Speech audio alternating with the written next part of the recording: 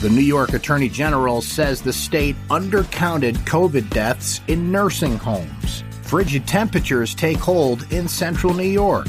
And Syracuse women's basketball gets a much-needed win. This is your Syracuse.com flash briefing for Friday, January 29th, 2021. I'm Brent Axe. New York Attorney General Letitia James issued a report on COVID-19 in nursing homes, concluding, among other things, that the state health department underreports nursing home fatalities by 50%. The Attorney General's findings were similar to those of a Syracuse.com investigation published independently Thursday morning. After a review of nursing home and hospital data for Onondaga County, Syracuse.com estimated that total deaths of nursing home residents were 50% higher than reported by the state. The Attorney General's office obtained fatality data from 62 nursing homes around the state. Those records showed 1,914 residents had died of COVID-19. That's nearly 56% more than the 1,229 reported by the state health department. Be prepared to bundle up if you venture outside in upstate New York over the next few days, and keep your shovels handy too.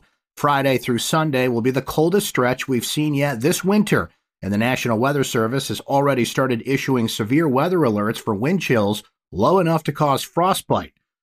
The strong northwest winds delivering those wind chills will also generate a few inches of lake-effect snow. Air temperatures could fall below zero, and on weekend mornings, as Arctic air pushes southward toward Quebec, combined with northwest winds of 25 to 35 miles per hour, the wind chill is forecast to drop to a potentially dangerous level. Those cold winds blowing across Lake Ontario will bring some fluffy lake-effect snow to central New York and the Finger Lakes. It won't all come at once, but it could add up. Winter weather advisories are in effect until noon on Friday, but the snow could continue after that.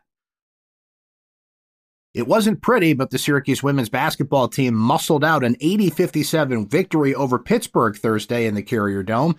The Orange opened and closed the game with the same effort and intensity that Coach Quentin Hillsman wanted to see in Sunday's overtime loss at Clemson. Syracuse went on a 20-2 run. During the final 4 minutes, Emily Angsler tallied 12 points and 13 rebounds.